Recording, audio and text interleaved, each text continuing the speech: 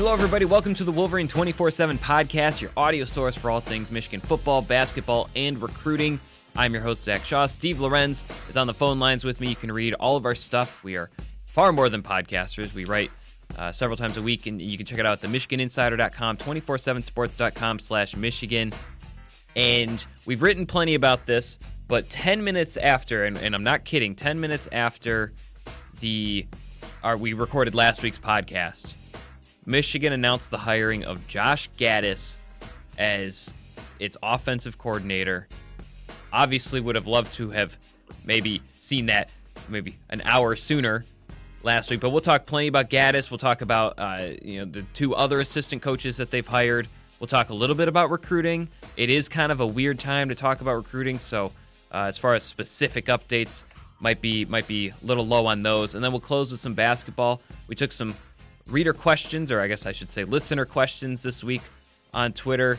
But first, we'll add some of these questions in because a lot of them were about Gattis.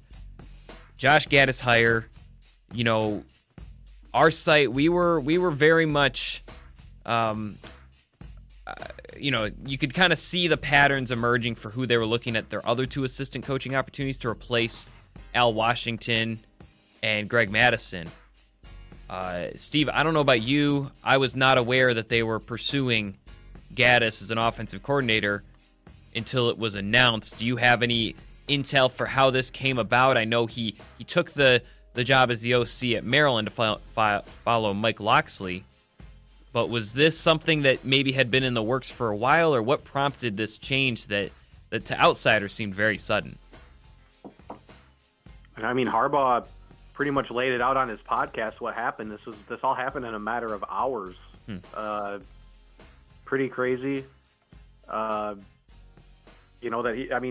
was headed to Maryland, and Michigan caught wind of it and said, "Hey, I think we want this guy, so let's go get him." And then they did. I mean, it's really that. Sometimes it's that simple. Okay. It's like it's not this big juicy story. I mean, because they're the ones that laid it out. It caught us off guard for sure, right? I mean, we were recording, as I said on the board, and I think on Twitter. I love that it happened right as I was specifically saying that Harbaugh is open to changes. He's not as stubborn against adaptation as people say he is. This is yet another example of that. Maybe the biggest example. Yeah, probably the biggest. Yeah. Right. So that storyline can go away forever. That's true. Interesting hire, great hire in my opinion. It's nice. They have an offensive coordinator who could be one of their best recruiters, if not their best now. That's a change from the past, big change from the past. That's valuable, and sort of that young and up and coming. This is obviously with all three of these new hires, a big youth movement on the staff, which, as somebody who covers recruiting and realizes how important it is, I think it was huge for them to go this route with all three of their hires, because I do believe all three of these guys have a chance to be. Gattis has already proven himself. Right. The other two have been on sort of a lower scale, or not as big a stage to show their abilities on the recruiting trail, but I think both are very, very capable of becoming that. So, but with Gattis specifically, he's handing over the keys, as he said, to the offense. I think Gattis has gone on the record a few times now as saying like that he's in full control here. So it's going to be really interesting. It's like the one thing though, I don't know if you agree with me or not, is like I'm not of the idea that Michigan needs a complete overhaul offensively. Like, I definitely think there are things that need to be done differently, and that can be done differently, especially when you consider the personnel they have. But as far as like that, like it's as if people believe that like nothing is working. Yeah. I don't understand. I really don't get that. I'm interested to see exactly how much does change. Stacking the box and running it up the middle and making it predictable, that doesn't work. But I also know that giving Ben Mason the football, for instance, was one of the primary reasons Michigan beat Michigan State. Yep. That smash mouth ability can still be really, really valuable when you consider the effort it takes to wear down opposing defenses. So, I don't know. I mean, they're going to keep running the football. I'm just really interested to see, and I know the speed and space stuff has people like really, really excited again. And they do have a roster right now that's conducive to that, to being able to, utilize that kind of stuff, especially more of the younger guys on the roster, I think. I mean, I look at Black, Collins, and Peoples-Jones as really what you would consider more of the classic Michigan wide receivers, right? Mm-hmm. All 6'2" or taller, all 215 or bigger. Yeah, you think of those guys like the Arringtons and Manninghams and Marquise Walkers and David Terrell types. That's the kind of receivers that have thrived at Michigan for years.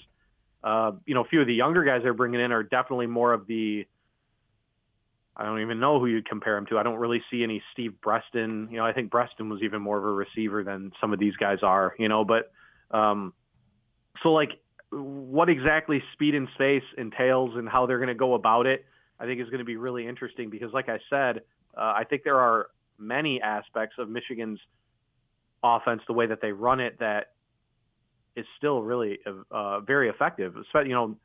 You're returning 4 of your 5 offensive line starters and a quarterback. It'd be the first time I think they've had a returning starter at quarterback. Well, Spate was a returning starter, wasn't he? And then he got hurt. But returning starter who lost his 6 top receivers. But right. So,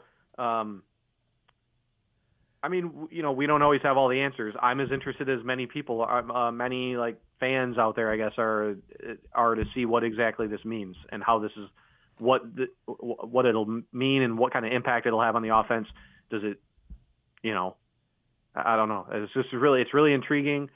Like I said, I like some of the stuff that they have done offensively, but I do think a tweak or maybe a little bit more was necessary, and I think it'll be more effective at getting some of those guys the ball a little bit more. Well, yeah, and I think I'm with you in some senses that I don't think the offense needed this drastic change. I do think it needed change. 15 points against Florida, because I think one thing to keep in mind with the Peach Bowl is that's pretty much what your offensive personnel was going to be next year, because Juwan Bishop-Beatty sat out and Karan Higdon sat out, and you saw they did not, other than that one Christian Turner, I believe it was an end around type run, but whatever the 41-yard touchdown was. But aside from that, they didn't really run the ball well at all, and it was painfully clear, at least from where I was sitting and talking to some of the players after the game. They want to get better at running, but they might want to lean more on passing. I think one thing, people seem to really forget, Steven, I know you know this, it's like they put up 38 points on Wisconsin. They beat Michigan State by double digits. They put up 42 on Penn State. Yeah, but Zach, those aren't big games anymore. Oh, okay, yeah.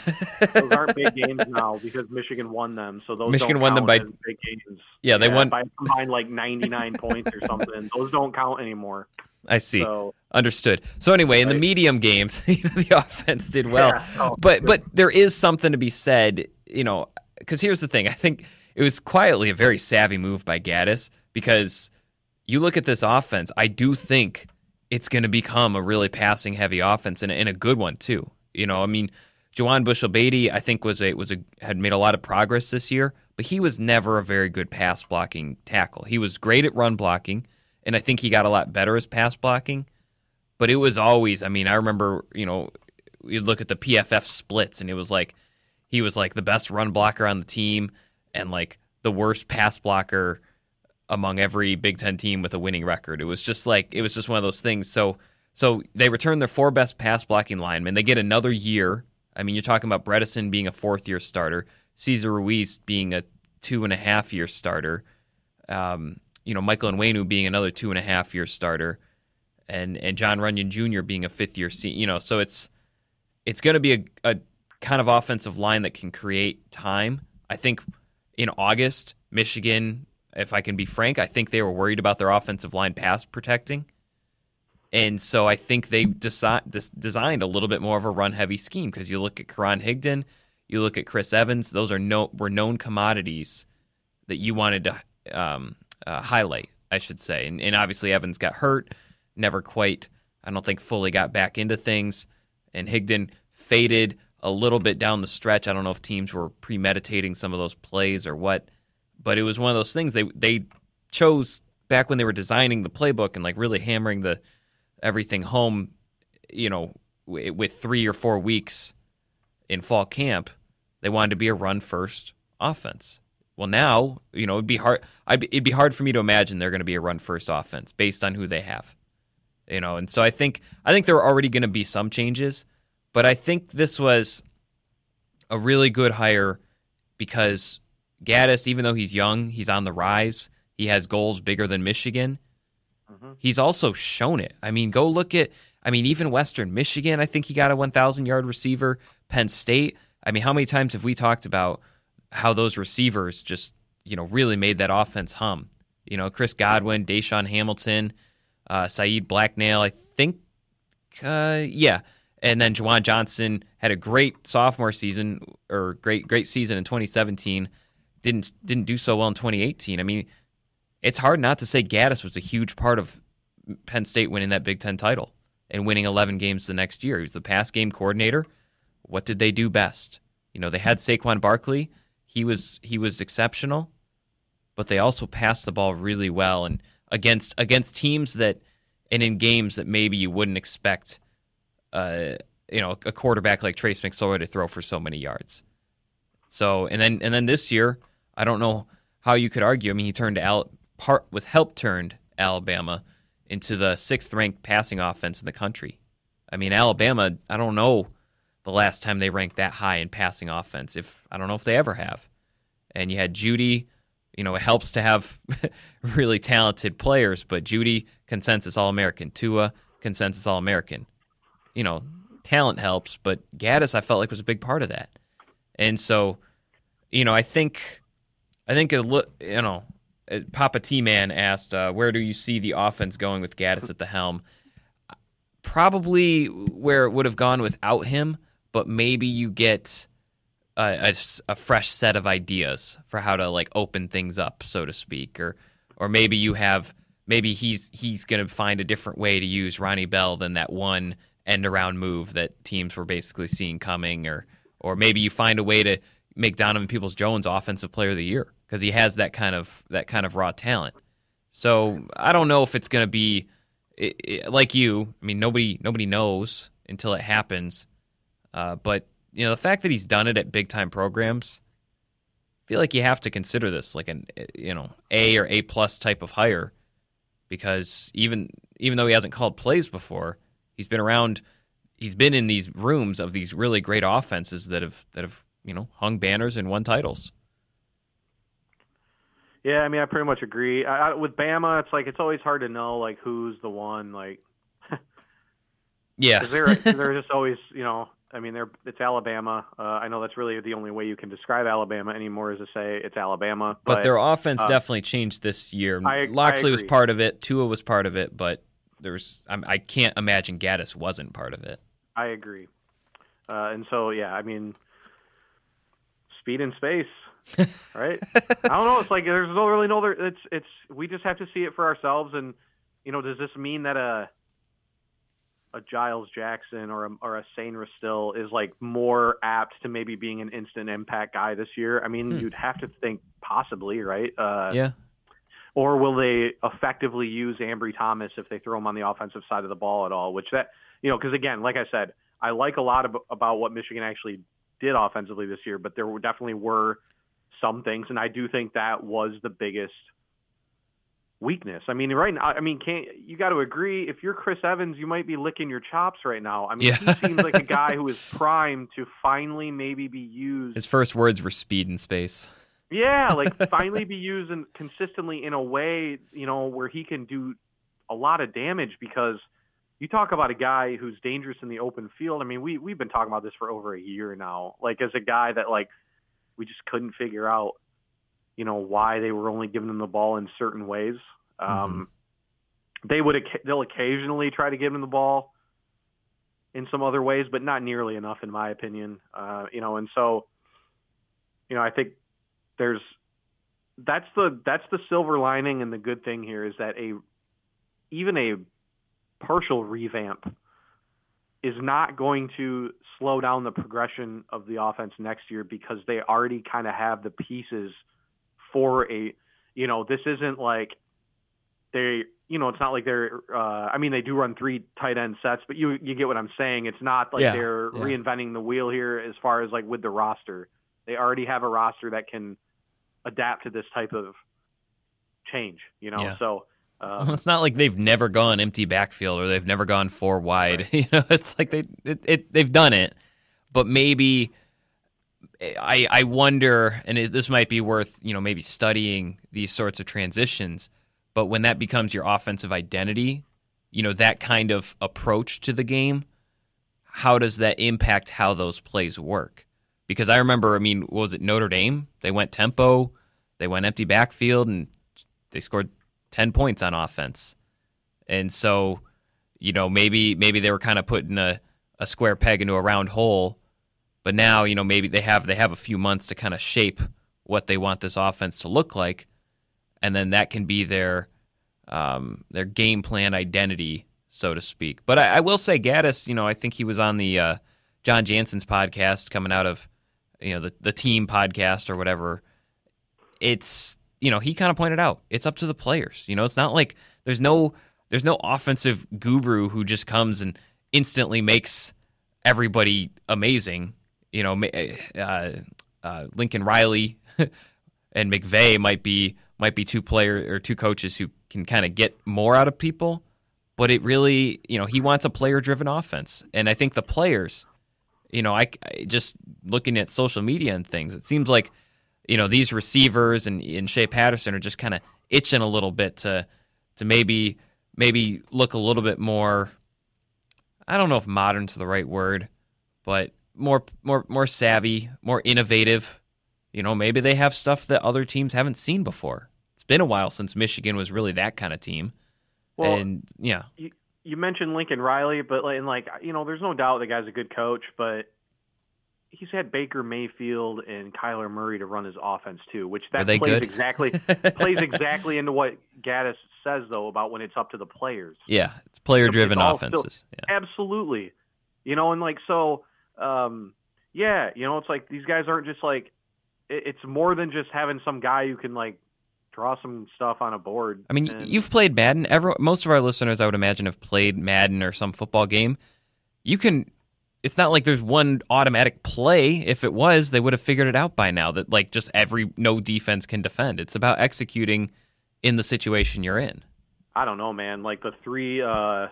The 3 go routes with the flag and the slot is always it's always money no matter what. At least in the old NCAA football, that play was always money. At least the guy in the flag. They've made those plays harder to execute time and again. But either way though, it's he's dead on when he says that it's going to be and I think that putting the pressure on a group of players that have been around.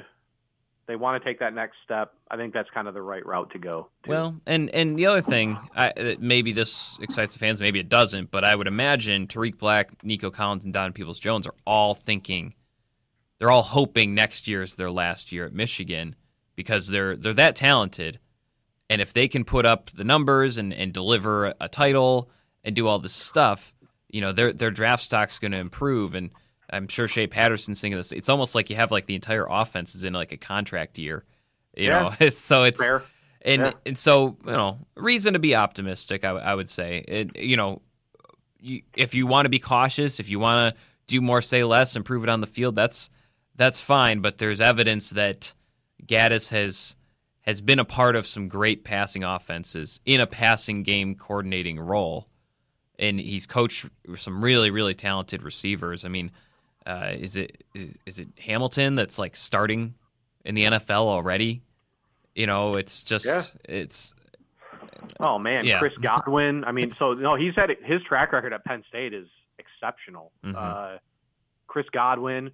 I think he was even there with Allen Robinson too. 2014 was his first year, so I don't think so. That'd have been close then. Yeah, he came with Franklin from Vanderbilt.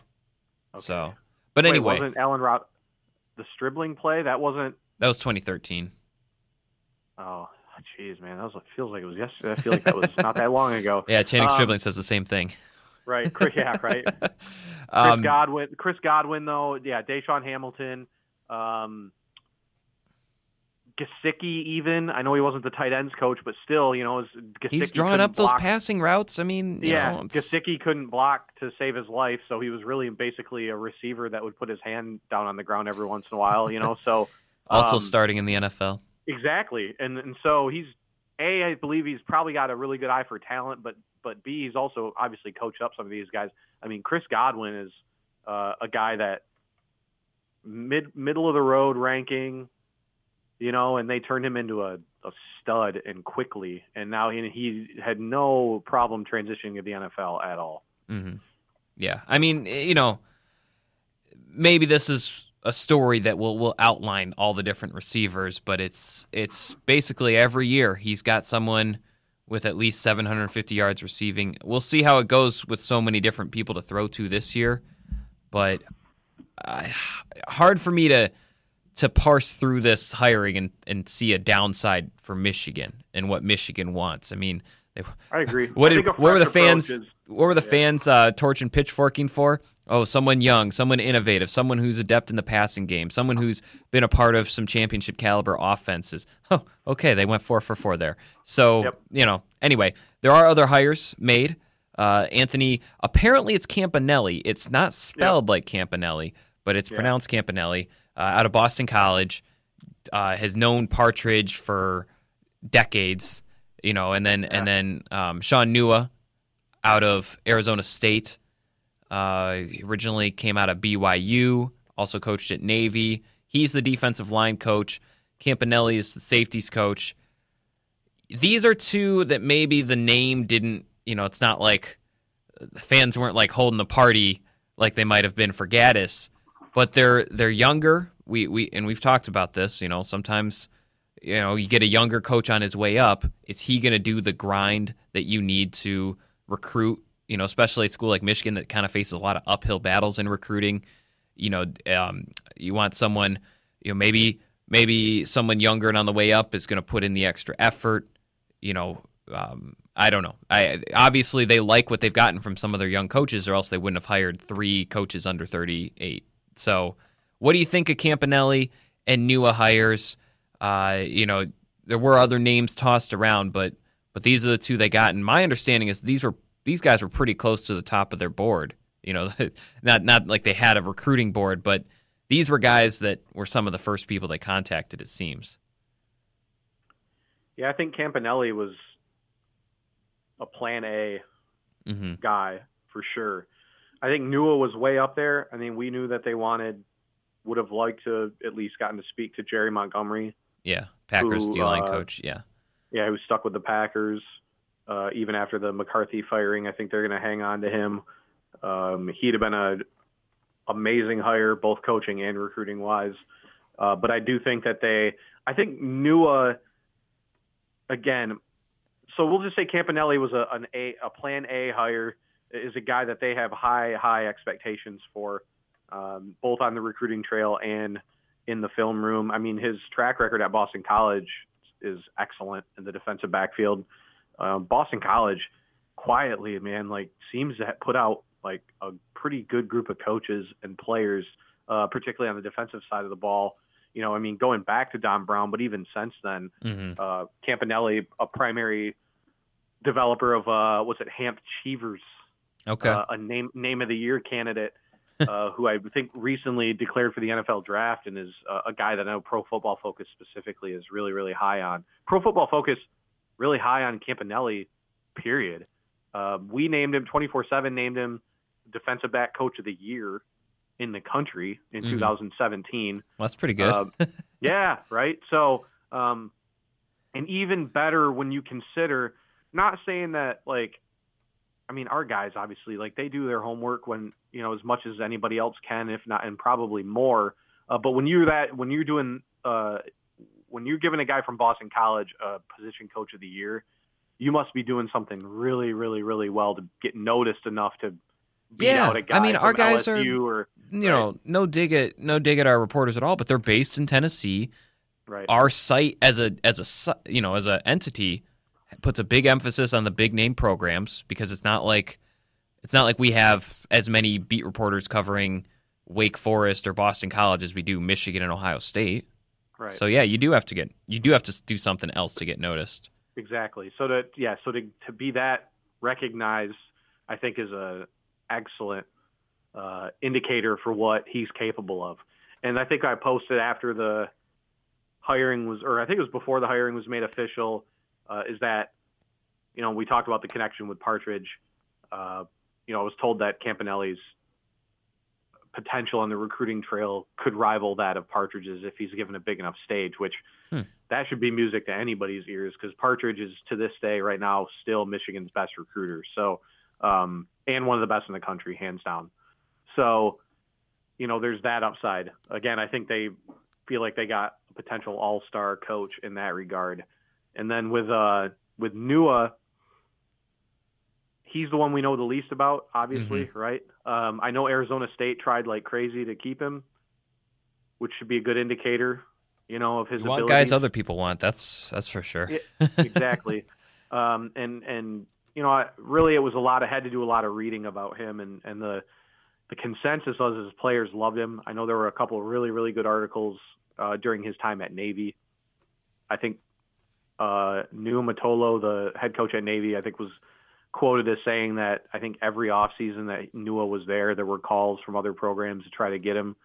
So that's the other thing too, is this, I know he left Arizona State after only 1 year, but this is a guy that stuck with Navy for 7, when it sounds like he had opportunities elsewhere almost every year. So, and the only reason he went to Arizona State was because his family's in Arizona? I believe so. Yeah. So he's leaving that too.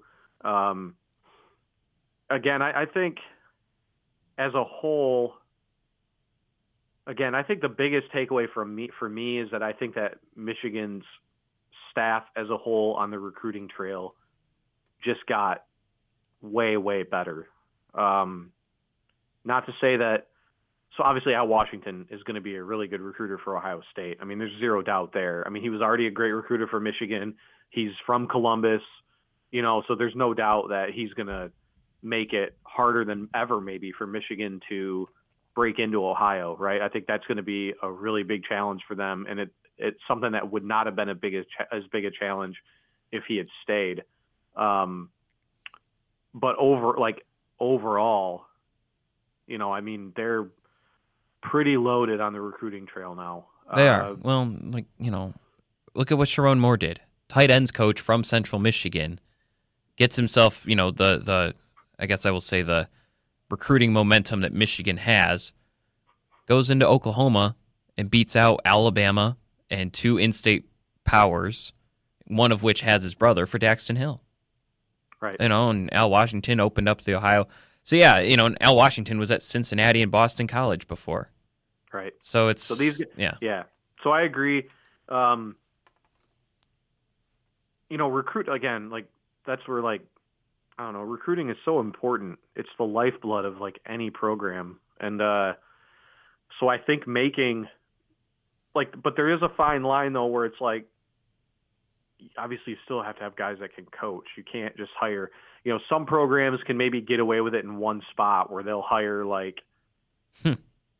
high school coach at a pipeline, which in Michigan's case, Michigan's one of the few where it worked out to a best case scenario with Partridge, right? I mean, at the time, he's a coach, right. At the time, you could, granted they only had hired him, I think, as a recruiting coordinator or a personnel guy to begin with. But even at the time, that was what you would classify as maybe a little bit of a risky hire with no track record at the college level.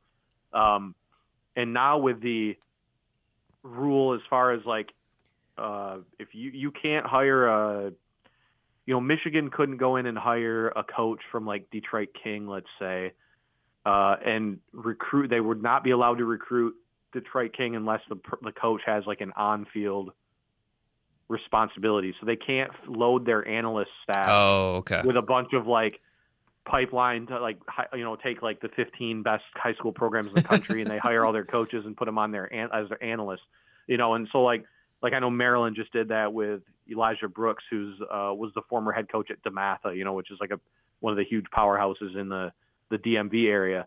It's like there's more pressure now. Like you have to make sure like there's a greater emphasis on balance between a guy that can recruit at an elite level but also can coach, because you're taking a huge risk by handing a full position to a high school coach that we all know you're hiring because they're going to probably help you get some kids from the school that they used to coach at. You know what I mean? So yeah, I think Michigan did a great job in balancing that here, because I think that all three of these guys, again, Gattis has the track record. I mean, I think he's in the top 25 for the cycle. Yeah, he reeled in 2 5-stars for Alabama this year. One a receiver and the other one defensive end out of New Jersey. It seems like he's adept, and I think he did this at Penn State too, because I believe he was actually their offensive recruiting coordinator, if I'm not mistaken. And yeah, he played a huge role. And so the DMV, the Philly, New Jersey area, kind of a little bit of that mid-Atlantic area, seems like a lot of people like him out there, is from what I can tell. Great indication as far as how effective Gattis was to go to the Penn State message board after Michigan hired him, because the reaction was very negative as far as like, oh crap, they got Gattis or something like that. That was the general sense, right? I mean, Ohio State's message board was like, well, shoot, and I don't think they're worried, right? Because they keep winning, but at the same time, it's like I think there was a thought in all of, well, maybe not 2015, but the previous ones, what would Michigan look like if its offense matched its defense? And I think those two programs saw enough from Gattis that they think that could be coming. I agree. So here's the thing. I mean, you can't just sit here and say, so I do think that Michigan got better on the recruiting trail. That I do know. Still, the jury's going to be out as far as on the field goes, right? Because Greg Madison was a really good defensive coach. I mean, there's no way around that. I think it all happened the way, I don't know. From what I know, it all kind of sounds like this all maybe happened the way that it happened in a way that Michigan was okay with, is the sense I got. Now, again, that might just be sour rainbows grapes and unicorns. Yeah, like this is what we wanted. But you know what? There's something to be said. I mean, this was a guy who was supposed to ride off into the sunset. That was his. I don't think he specifically used those words, but like when we talked to him, he really, as reporters in these interviews, he more than anybody else, it seemed like this was his final stop. Clearly, something changed his mind, And in that case, if you're Michigan, and suddenly you have some, it's just one of those things. Zach, the money changes his mind. But don't you think you don't think he's made enough money? Do we know his contract yet? It sounds like he's going to make quite a bit more money at Ohio State. Because he replaced Schiano, so Schiano made 1.5. So there you go. If he even makes close to that, I mean, that's part of it. I think that's a lot more than he. Well, that's always going to play a role, though, man. I mean, you can't like that, right? I mean, that's the other thing is like, of course, it was like traitor. How could he? I don't think he was. That's like, I hate that. No, I do too. Yeah. It's on the surface. Again, on the surface, and this is what I explained on the board. Some people didn't seem to understand this. On the surface, I get where it's like, how could you leave Michigan to go coach at Ohio State? But I think somebody on the board, and again, it's a super simple analogy, but it fits and it makes total sense. Ford's paying you, $50,000 a year to make parts or whatever you do or whatever, and then Chevy comes by and says, "Hey, we'll give you $75,000 a year to do the same thing." Yeah, maybe a little bit more responsibility too. Well, and that's the thing is he was coming from. I mean, it's always a little different. I don't think people totally realize this because generally this isn't how people work in the real life. He had, let's say he had a CEO job, and then he goes to another company that's smaller for the same job, or has an executive type job, but then he's takes a lower job when they switch, who's the boss, like, right? So he went from NFL DC to Michigan DC to Michigan D-line. Yeah, if someone as good as Ohio State offers a DC job, and more money, as you said, why? In some ways, why not? And I think we talked about this last week, but I don't think he's a guy that was going to, if USC, I don't think he was a guy that was going to go all the way across the country to finish out his coaching career necessarily, even with the bump in title and maybe the raise. But, for a guy at his age, Ohio State, reasonable distance away, gets the bump in salary, because I think he has his family's in Michigan still, or is in Michigan, right? So, okay. I don't know. I thought somebody mentioned, I don't know. I don't really keep track of where these people's families live on the outside, but I believe I had read that a lot of his family is in Michigan. Kids might still. Yeah, that's something like that. Yeah. So, so with that in mind, I think logistics probably played a little bit of a role too, right? Like I said, I don't know if he's going down to Texas A&M, or Florida if they came calling compared to Ohio State, where it's okay, it's still within I'm still close enough to my family. Similar job, I would think too. You don't have to totally change where you're recruiting and everything and all that. Exactly. I agree. So anyway, that was more of a last week discussion. To round out this recruiting impact, think recruiting.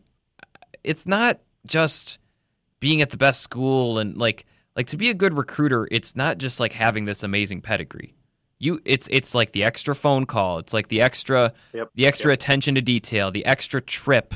Even if it means a red-eye flight or a late night drive. It's a lot of this stuff. I don't want to say older coaches can't do it, because that's proven to be untrue in a lot of cases. But I think Michigan wanted grinders, absolutely. I think that's Michigan without that many 5-stars in the area. And obviously 5 stars in the area, there's a lot of the school to 5-star ratio in the Midwest is very different. It's just there's not a lot of good talent to go around. There's a ton of upper Midwest schools. So anyway, that's neither here nor there. But it's a lot of uphill battles for Michigan. A lot of out-of-state recruiting. A lot of extra effort kind of recruiting battles. I think back to Al Washington and the stuff he did in Ohio. I mean, some of those guys like Nolan Rumler, you could see that coming a mile away, but they signed 6 guys from Ohio, and I don't think they all grew up Michigan fans. So there's, and I don't think their friends were Michigan fans or their family were, so it's, and I think about Partridge with the Georgia pipeline, and you notice with these pipelines or these successes in kind of hostile recruiting grounds, it's a lot of times the young coach is leading the charge because it just takes that much extra effort. Big time. That's what I was going to say. I think so passion and aggression are and I mean aggression as far as aggression in pursuing. Yeah. And, right. Yeah. Not grabbing a kid by the shoulders and saying, go to our school. You know? But passion, aggression, and then there's also, and this is always to me, what always separates the goods from the greats is there's that art to communicating and connecting with kids and their families and the high school coaches even. And, I think that's something too. I have to believe, I've never actually explicitly been told, but I assume that that's also something that when they're evaluating some of the guys that they're looking at, I do think that plays a role in, it could be one of those factors where if you're down to 2 guys and they're all really similar, there might be that guy who just, you talk to some contacts or references or whoever, some coaches, and they might be able to give you an idea of this guy's got kind of that special ability on the recruiting trail where you can close or you can maintain those connections, and again, you go back to Partridge, with recruitments like the Aubrey Solomon recruitment or, a lot of the other, not really Rashawn, but, some of these other bigger recruitments that he's won for them. I know Aubrey Solomon left, and that it's so irrelevant. That's not the point. The point is about the actual recruitment itself, not what they do after you're done recruiting them.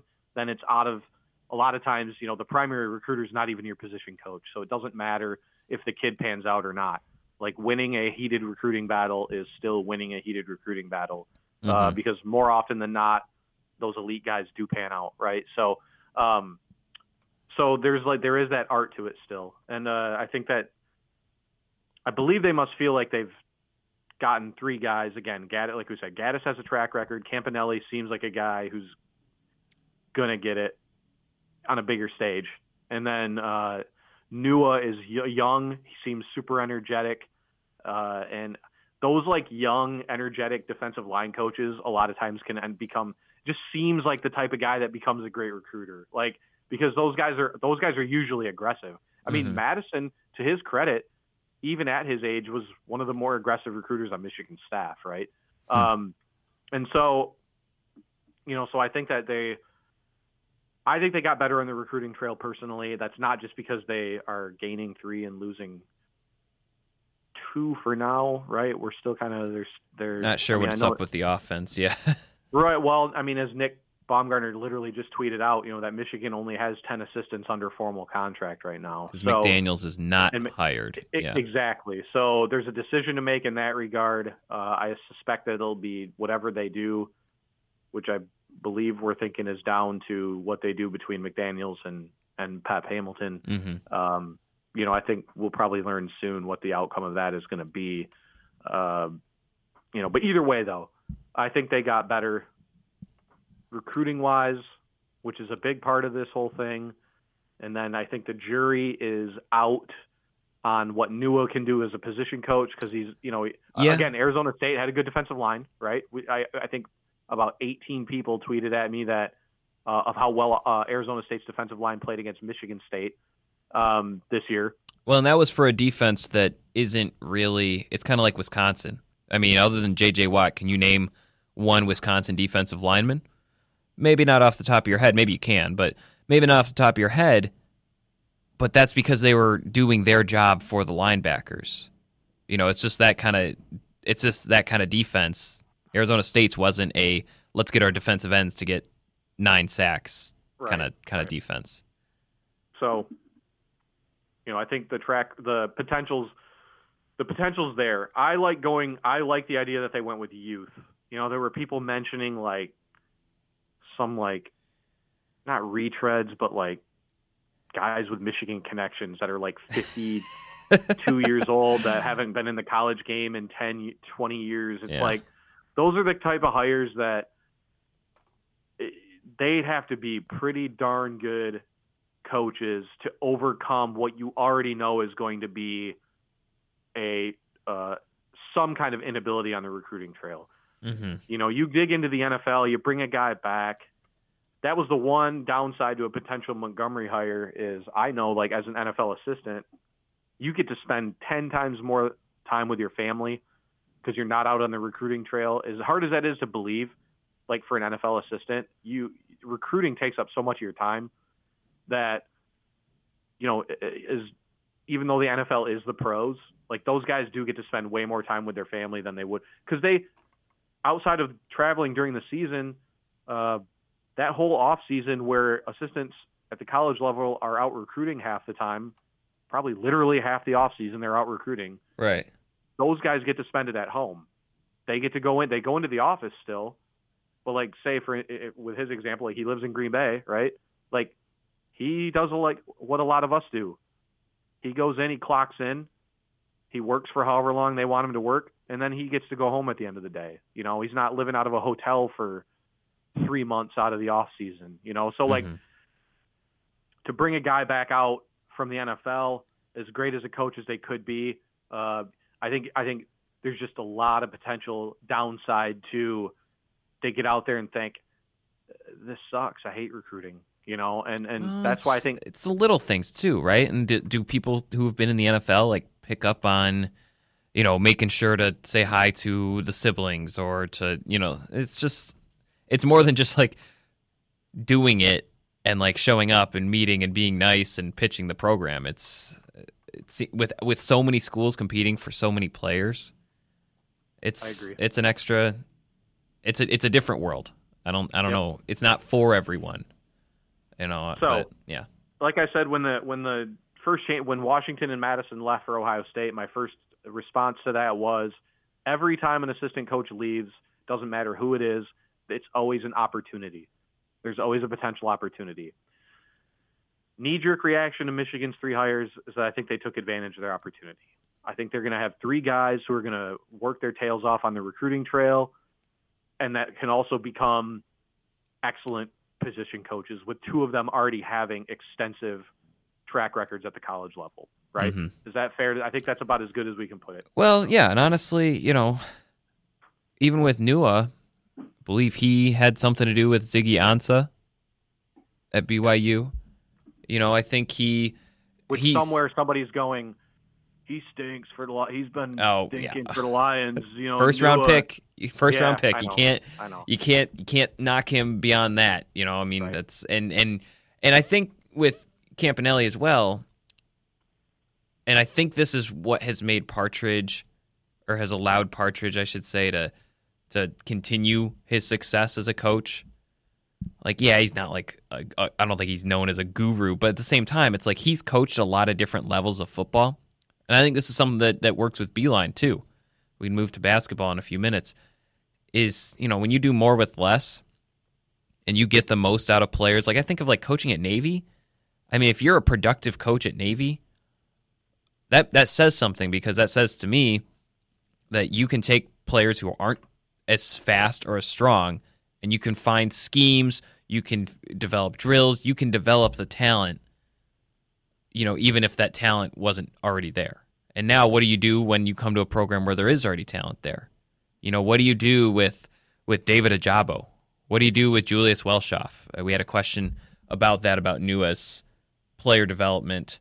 I imagine it helped. I don't think they were like, oh, you're the player developer, but I think between Nua's his morale with players, I think defensive line, it's not a, I wouldn't say it's in trouble, but it's in a interesting situation in that they had so much attrition the past 2 years, high level attrition, that they're looking for leaders. We've talked about Carlo Kemp, we've talked about Michael Dwumfor emerging, obviously Kwity Paye. Someone asked about Luigi Villain. My assumption is that he's still there. It's just a matter of making sure he's healthy, before he's really considered a part of the 2 deep. I don't know if you had anything to add on that, but just everything with him just comes down to you can't effectively answer whether or not he's going to make an impact next year, and because you just need to know if he's going to be 100% the whole time. I mean, I don't know. That's what we talked about. That 2017 defensive line class is looking pretty bad right now for Michigan. Mm-hmm. In taking 8 guys, and unless Jeter and Villain work out, which again, both of them very well could, but both of them, we have not seen anything from either one of those guys. Right. Which means that as of right now, that Kwity Paye, going into their 3rd seasons, that Kwity Paye is the only player out of that list of 8 that has made any impact at Michigan. That's potentially really, really, that's bad. When you consider how badly that 2013 offensive line class hurt Michigan, up front, is that what it does is it puts guys in positions to play when they're not ready. It's like, I think of Nolan Ulizio, who's in the transfer portal now, starting against Florida right in 2017, where that really should have been or could have been like a Logan Tooley-Tillman or a Kyle Bosch, or a third intentional starter. Exactly. Yeah. So with Luigi, I mean, is he healthy? If the answer to that is yes, then it's I guess we're gonna find out if he's gonna make an impact. I think he's capable. Yeah. Obviously, he was a top 50 guy for 24/7 by the end of the cycle, so there's skills there. Mm-hmm. But you just wonder, the questions that we don't know are, how much of these injuries maybe stunted any potential development. Is he on square one right now, or is he at square three but just hasn't quite been 100%? You know what I mean? Like that's where we don't know, and we'll find out probably after spring ball this year. Yep. So sometimes the best ability is availability. I don't know who said that, but I like that quote, and it's true in this case. But anyway, back to the defensive line, right? It's got a lot of, it's going to be a lot of new, people who played this year but maybe didn't have the same role. It's going to be new starters. There's going to be new people playing who did not play this year. Whether it's the freshman defensive tackles, whether it's Jeter and Villain, whether it's some of the defensive ends that they redshirted. So it's a place where having someone as was pointed out by one of our listeners has developed before, has done more with less, and also is just a person the players rally around. I think back to my sports playing days. I'm thinking when was the last time I liked a coach? And it's like, how much harder did you work when you enjoyed being a part of the practices and the drills and the grind and stuff? So he seems like, to me, a big team is family kind of guy. So that probably ends our assistant coach discussion. I know someone asked, let's wait and see what happens with the offensive staff. As you said, I think we'll find out soon. And then we can really see, okay, is this better or worse than this time 3 months ago or whatever. But any other recruiting? I know we're probably going to do more of on the week of signing day, maybe we'll do a 2019 final thoughts. But is there any recruiting news, any events or visit weekends coming up that are worth noting? So it sounds like it's weird. Was told today that they're trying to throw together or putting together a junior day this weekend, but then another prospect said that they're going to a Michigan junior day on the 26th.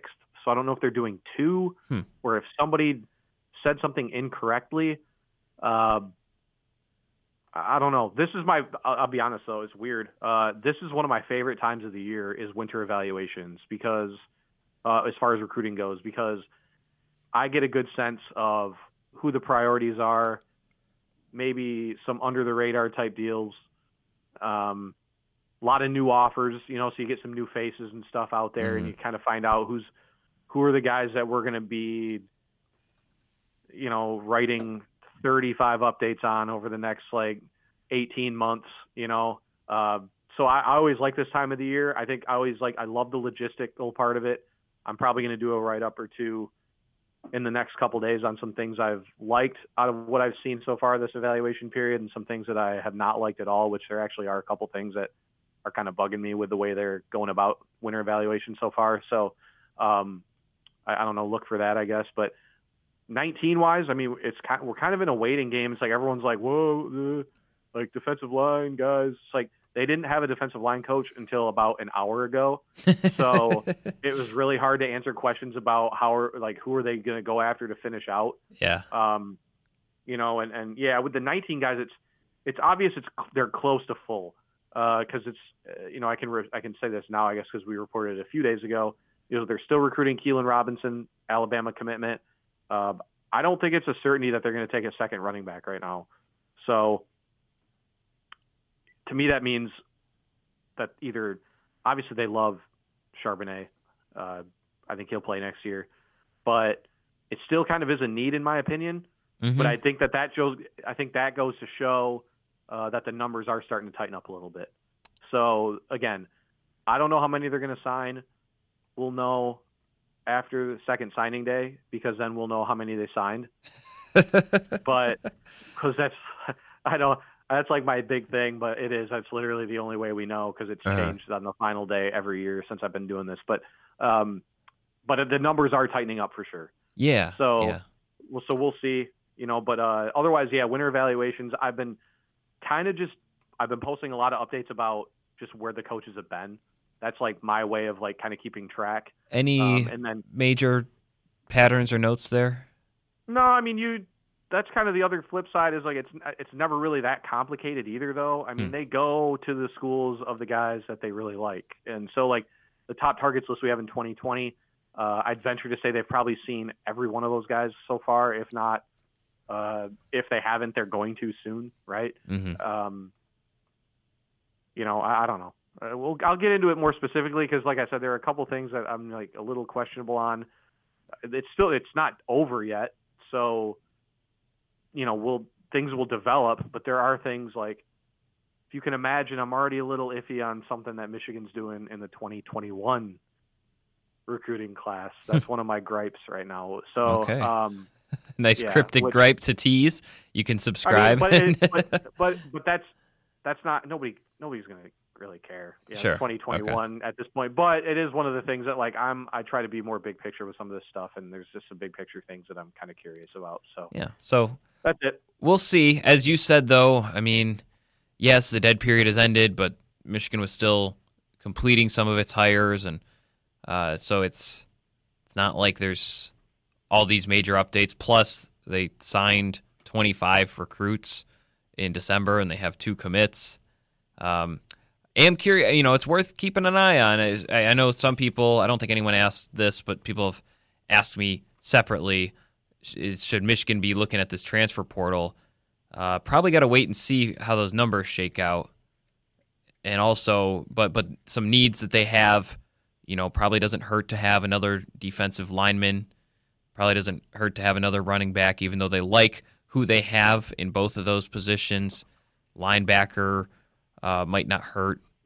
But otherwise, I mean, this team's relatively equipped, for not just this year, but the next year.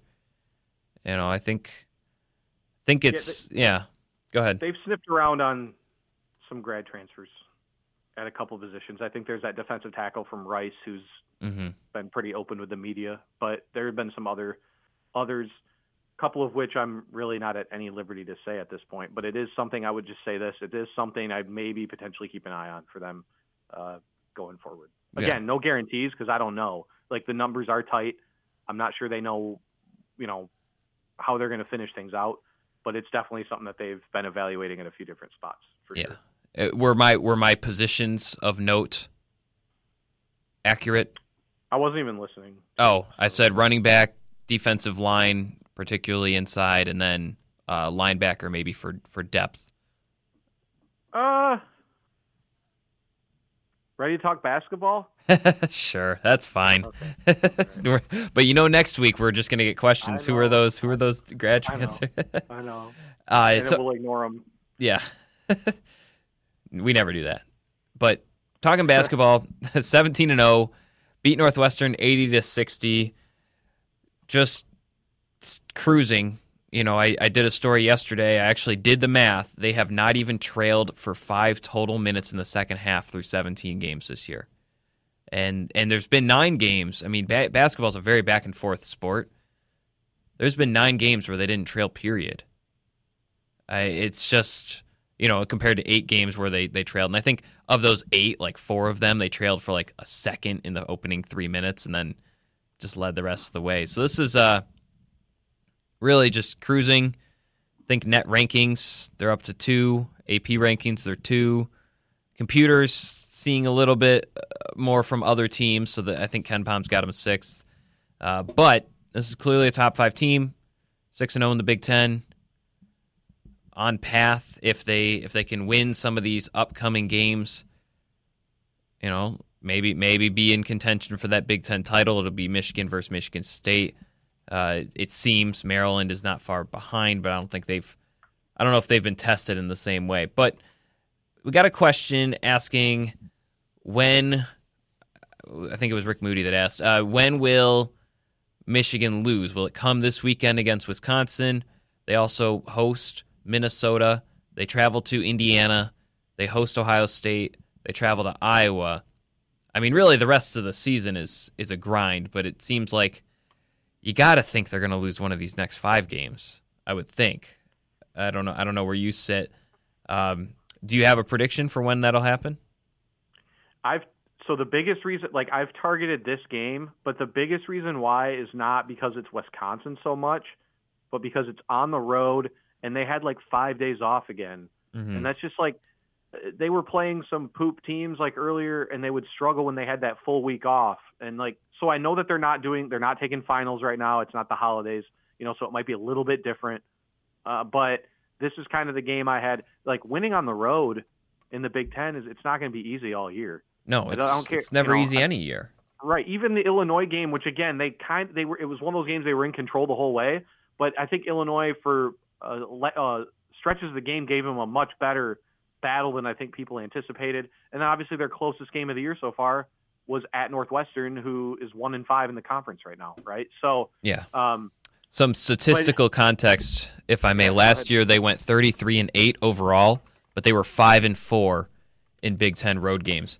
In 2013, they went 31-8 overall, and they went 4-5 in Big Ten road games. Right. So I mean, you're talking like you can win everything, but those Big Ten road games, even with Michigan's best teams, have still been not quite toss-ups, but relative toss-ups. I mean, 10-10 in those two games. And they're 53 and 6 in the other games. So yeah, like, and I'm looking at the Big Ten schedule right now, or the standings, and the only teams in the conference that are above 500 away for the year, and so that would are Michigan State, Michigan, and Maryland. And that's it. Everyone else is either below 500 or at 500. And Purdue's 1-4, Indiana's 1-4, Minnesota's 1-3, and so it's never easy to win on the road. You saying Graham Couch was onto something about those true road games? So this is a game that I've kind of circled as far as a potential, not a trap, because like that's the thing. No one's looking at right. Is like they're not going to run the table. People have to get used to that. It doesn't but what's going to happen is they're going to slip up a couple games and people are going to say, oh, they peaked too early. It's like, I totally disagree. That being said, and we talked about this last week before the Northwestern game, if Simpson is shooting like that from the outside, I don't know. That's like if he plays anything like he did offensively against Northwestern, they could win all these. They could win 6 or 7 more games in a row. I mean, he's averaging 15 points a game in 2019. It's a lot of it came in Northwestern, 24 points, but still, I think he might have, there's a chance he found something offensively lately. Absolutely. And it's weird, but isn't it around this time that it clicked for Derek Walton too? Wasn't it his junior year? Yeah, it was like late January. Yeah, absolutely. I don't remember with, Trey was obviously more, it didn't take him as long. He walked on the court, yeah. Right. But, it's like, this is like, Beeline's had guys that have kind of figured it out around this time, like every year, and it's like, man, because like, you got to consider that. I think Matthews is in the middle of maybe his worst stretch. He's been effective still, but he's been in the middle of his worst stretch of ball in a while. On the offensive end, his mid-range jumper has completely disappeared. And really the last 2 games, again, Northwestern Illinois, 2 of the lower tier teams in the conference, no doubt about it. But right. Teskey and Simpson are the guys that are carrying them offensively right now. And if those guys they just, I don't know how you guard them. It's, again, very simple stuff, but again, at the end of the day, it can be that simple. If a guy like Simpson is shooting like that from the outside, or even close to what he's been shooting from the outside, I mean, it opens everything up for everybody. Unless teams are going to continue to let him just shoot. That's the flip side, where teams may just say he won't do it against us. Because like they know if they close out on him, it's going to open up a whole world of problems for whoever they're playing. So I don't know. Yeah. As far as this game, since when will they lose next? I actually don't think it's going to be this weekend. I'll be there. I've been to the Kohl Center. I've seen Michigan, who averages like 14 fouls a game under Beeline all time. I remember them at the Kohl Center. They had 21 fouls. They had 3 players foul out, and they lost by 4 points. And so it's definitely and it's going to be 17,000 strong. Pretty great atmosphere. Honestly, I love how they cheer for the. I just love the atmosphere at Kohl Center. But so that's like the one scenario, and I think that's what happened against Northwestern. Is they had players get into foul trouble, and then I think Austin Davis and Isaiah Livers had notoriously or especially bad games that night. But when you get into foul trouble and you have your 5 or 6 guys that you're used to having, and suddenly you got to go a little deeper, how do you do? But I look at Wisconsin. I mean, they came really close to beating Purdue, and they came really close to beating Maryland. But I think when I see Michigan versus Wisconsin, it's like, who do you trust more in Madison on Saturday? Brad Davison or Xavier Simpson? It's Xavier Simpson, in my opinion. Right. And so it's like, other than Ethan Happ and same with Nate Reavers and Iggy Brzdakis. I mean, Iggy Brzdakis has been every big game Michigan has had, he's shown up. And it's I know he and Matthews are both kind of like having like quieter stretches or whatever, but it's like when they needed him against Northwestern on the road, he was there. When they needed him against Villanova on the road, he was there. When they needed him against North Carolina, Purdue, it just seems like this team so far has really shown up when it needs to. Has had that extra gear, the extra defensive intensity. And now I know Northwestern and Illinois are not defensive juggernauts by any means, but it's like he started to see some more stuff click on offense for Michigan, where it was like, a month ago or 2 months ago, they would shoot when they probably could have made a smarter pass, or they would dribble, they would get to the rim instead of settling for a jump shot. So it just seems like their decision making is a little bit better. So I think this one they get. I don't think they're going to get Indiana, because my friend was looking for tickets to that game.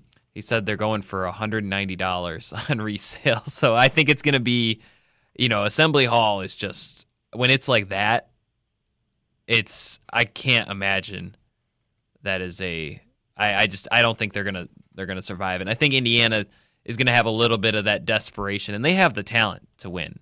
Right. If it all really clicks. So personally, as far as the question, when do they lose first, I'm still saying Indiana. Not to say Wisconsin couldn't. Ethan Happ is. We'll see how he goes against Teskey, but Indiana though, like, I don't know. When's the last time they were impressive? And so I'm looking at their schedule right now. They got shellacked by Duke. Mm-hmm. They beat Northwestern by 2. They beat Penn State by 2. They beat an unranked Louisville by 1. They beat Illinois by 8. Mm-hmm. And then now they're on a 3-game losing streak now. Yeah, it's just all right. Hey, that's you. I agree though, but I was laughing because of how like fair weather their fans apparently are. Greg Doyle from the Indianapolis Star wrote a great article on their fans leaving the Nebraska game early and stuff, and his as you would expect, his mentions were full of hate from people who didn't have real names or real faces on their Twitter pictures, and and all that kind of stuff.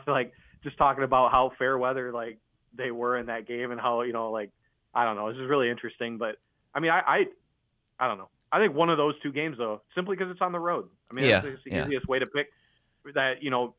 A slightly off night in a raucous atmosphere is, in the Big Ten. I don't care if Wisconsin plays 500 ball in the Big Ten or not. Teams are going to have a really hard time in the Kohl Center like they always do. So, I agree. I think it'll be one of those 2 games. And I do. They're going to lose at some point. They have to. They're not going to run the table in this conference.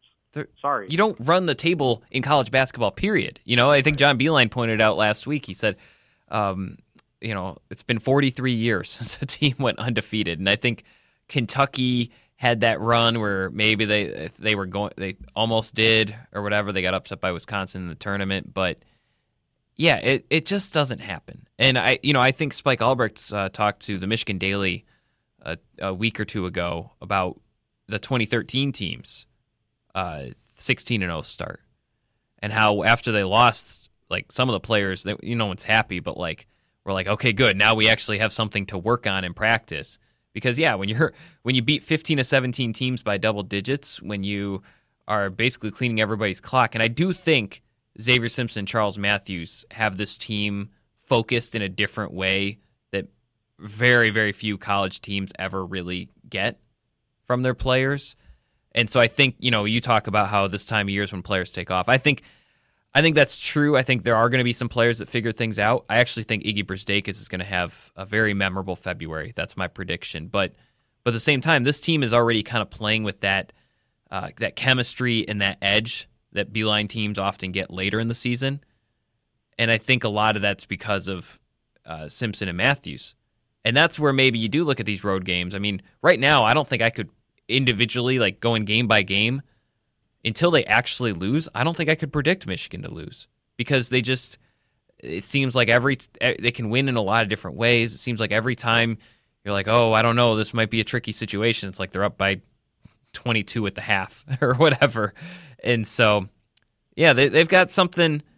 They've got something a little different. But a statistic for our listeners before we close: at Michigan, Beeline has a 650 winning percentage. He is 265 and 143 in Big Ten road games. He is 43 and 58. So it's a drop off. It's so much harder, and it's not a Beeline specific stat. That's just doing some math there. His winning he wins close to 7 out of 10 games when it's not Big Ten road games, and when it is, it's a toss up. I think in the past few years it's been about 500.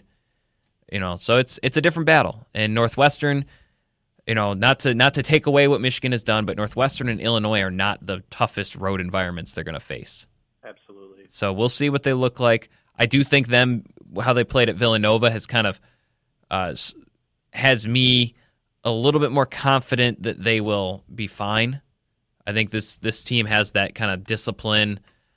They really seem locked in on the overall team success. I mean, I just did a story this week about how balanced they are. So if like Matthews goes out there and misses his first 3 shots, I don't think he's gonna lose his cool like maybe other players would.